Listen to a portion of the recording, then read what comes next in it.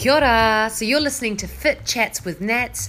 I'm your host or your conversation starter, Nats Levy. I'm 6'2". I love fitness, I love health, and most of all, I love a sustainable lifestyle. Let's chat.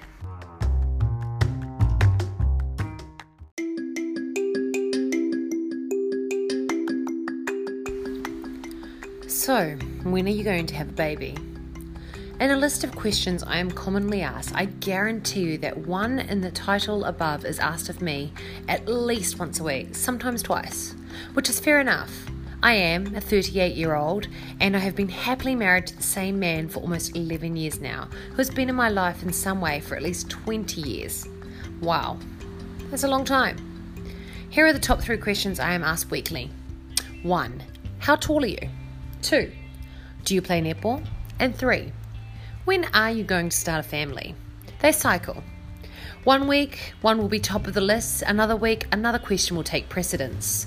Today, I got asked, yet again, if I was expecting. It has been asked more commonly than not, given that New Zealand and the world are in rapture over the firstborn baby of our Prime Minister, Jacinda Ardern. It is such a double-edged sword of a question for me. One edge of the sword is my deepest wish is to have a family. Not just a family, but a tribe of children. I never grew up playing families. In fact, I was Barbie. I was a rock star. I was an independent red Ferrari driving Glamazonian who sometimes went on dates with Ken, who was always, to be honest, a bit boring for Barbie. They never married. But that all changed. I met my husband, Flupo. I longed to have my husband's babies, but life for us has just not worked out that way.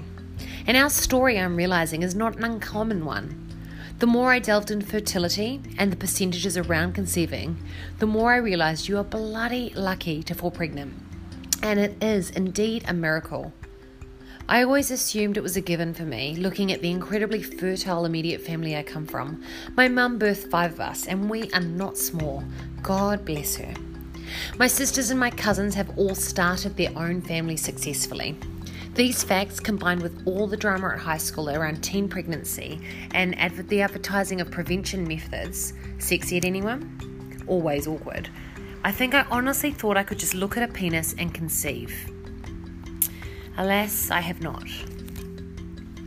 The other edge of the sword, being double, so the other edge of it is that I have a very, very, very sensitive stress pot.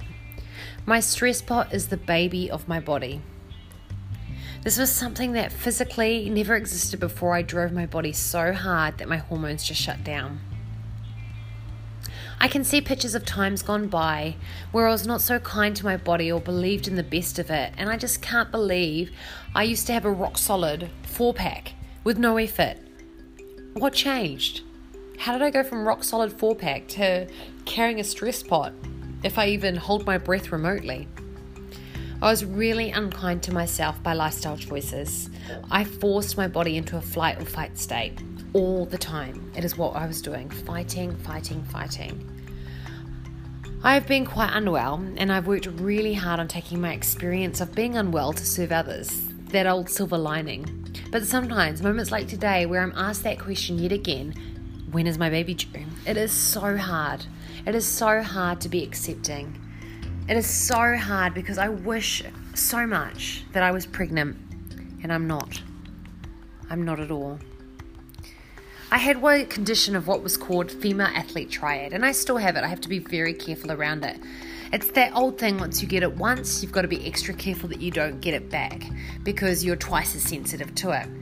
So I've developed such a sensitive puku, which is belly in Māori, that too stressful a week or too much HIIT training or eating the wrong thing means that old pregnancy nugget becomes the question of the day again. The positive, there's always a positive, and I'm a positive person. I try to always look to the light and stay out of the dark side. Is that I now know my body so well that I treat it as a temple. I'm not saying I'm perfect. I have cravings. I sometimes do a little bit too much when I'm really into something. But I do treat my body with absolute respect. Now, nowhere near the solid 4-pack that I once was. But now I can look at it kindly and appreciate all that it does for me. Too much cortisol and I get a bloated hard tummy. Not enough water, I get a big stress pot. Shallow breathing, lower abs protrusion. I just got so sick of people telling me to brace my core and do abs at one stage of my training. It made me just want to cry. I'm a fitness professional. I know what I'm doing. And trust me, I was trying. During one filming of a workout, which is internationally released, I was so paranoid about the glances of my stomach and the overall attitude to my having gained weight. I thought about wearing an industry-grade corset to conceal it, and I know that they are all the rage at the moment, that and that fat-burning tummy and the hot creams that you put on underneath, but I just don't want to live my life that way. I was so worried that the outfit I would wear would show my pot in full glory. And that kind of brings me to two questions. Why was I worried? So if my pot's there, it's there. I was a stressed individual. I'm a healing individual. But still, I'm so concerned aesthetically. I just try and get over that hurdle, but I'm in an industry where aesthetics counts. The better you look, the more smart, the more knowledgeable you're seen to be as a trainer. And in this all about me concern over my body's shortcomings, I failed to realize how well my body was moving or celebrate how connected and seamless my coaching had become, how well I was teaching the people that were in front of me. I was so caught up in my head. In that moment, I felt like a fitness fraud based on my appearance. And what I should have been feeling is like a fitness queen. That moment, it passed. But I'll never get that time back. I'll never be able to celebrate that moment and see how well and feel in that moment how awesome I was doing. There will always be a regret of mine, letting the judgment of others control and power how I saw myself and how I enjoy my life. In case you're wondering, I didn't wear it, the industry grade corset. I just couldn't breathe. But I definitely tried it, I definitely consider it, and I was contemplative, almost to the point of taking action and wearing and donning the steel. I figured that it would be a bad look if I passed out mid-coaching point from lack of breath, because that's how I felt, and I'm sure that's how people, women in particular, days gone by felt. They couldn't breathe.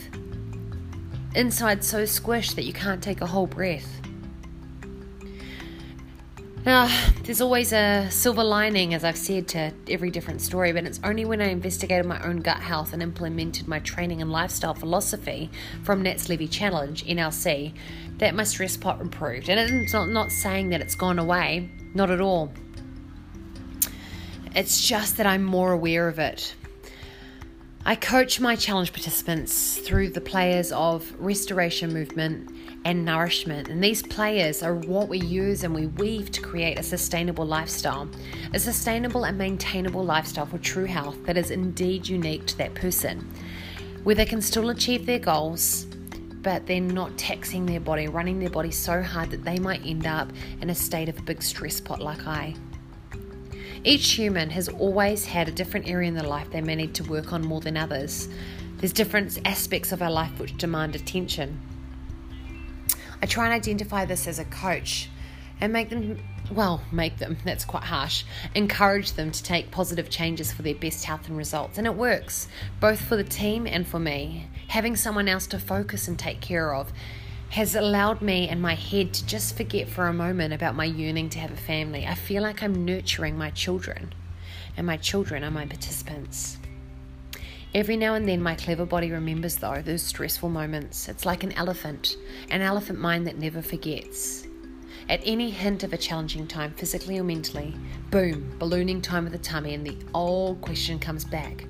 So, are you pregnant? Wow. For a first podcast, it's pretty deep, revealing to you some of my biggest dreams, goals and desires and concerns about my whole body. And I'm a female in an industry where looking a certain way means you're successful. Looking a certain way is part of the identity as how good you are as a trainer. I can't believe that I've touched on all of this: female identity, self-esteem, personal goals and fears, and what it means to be seen in an industry of professionals of fitness. But if it helps you, if I can help you, get in touch. Nat's Levy Challenge could be for you, and even if it's not, send me an email. Let me know what you think about this, or if you'd like to chat about some health. Fit Chats with Nats. I'm always open for a great conversation. Whawhiti lava.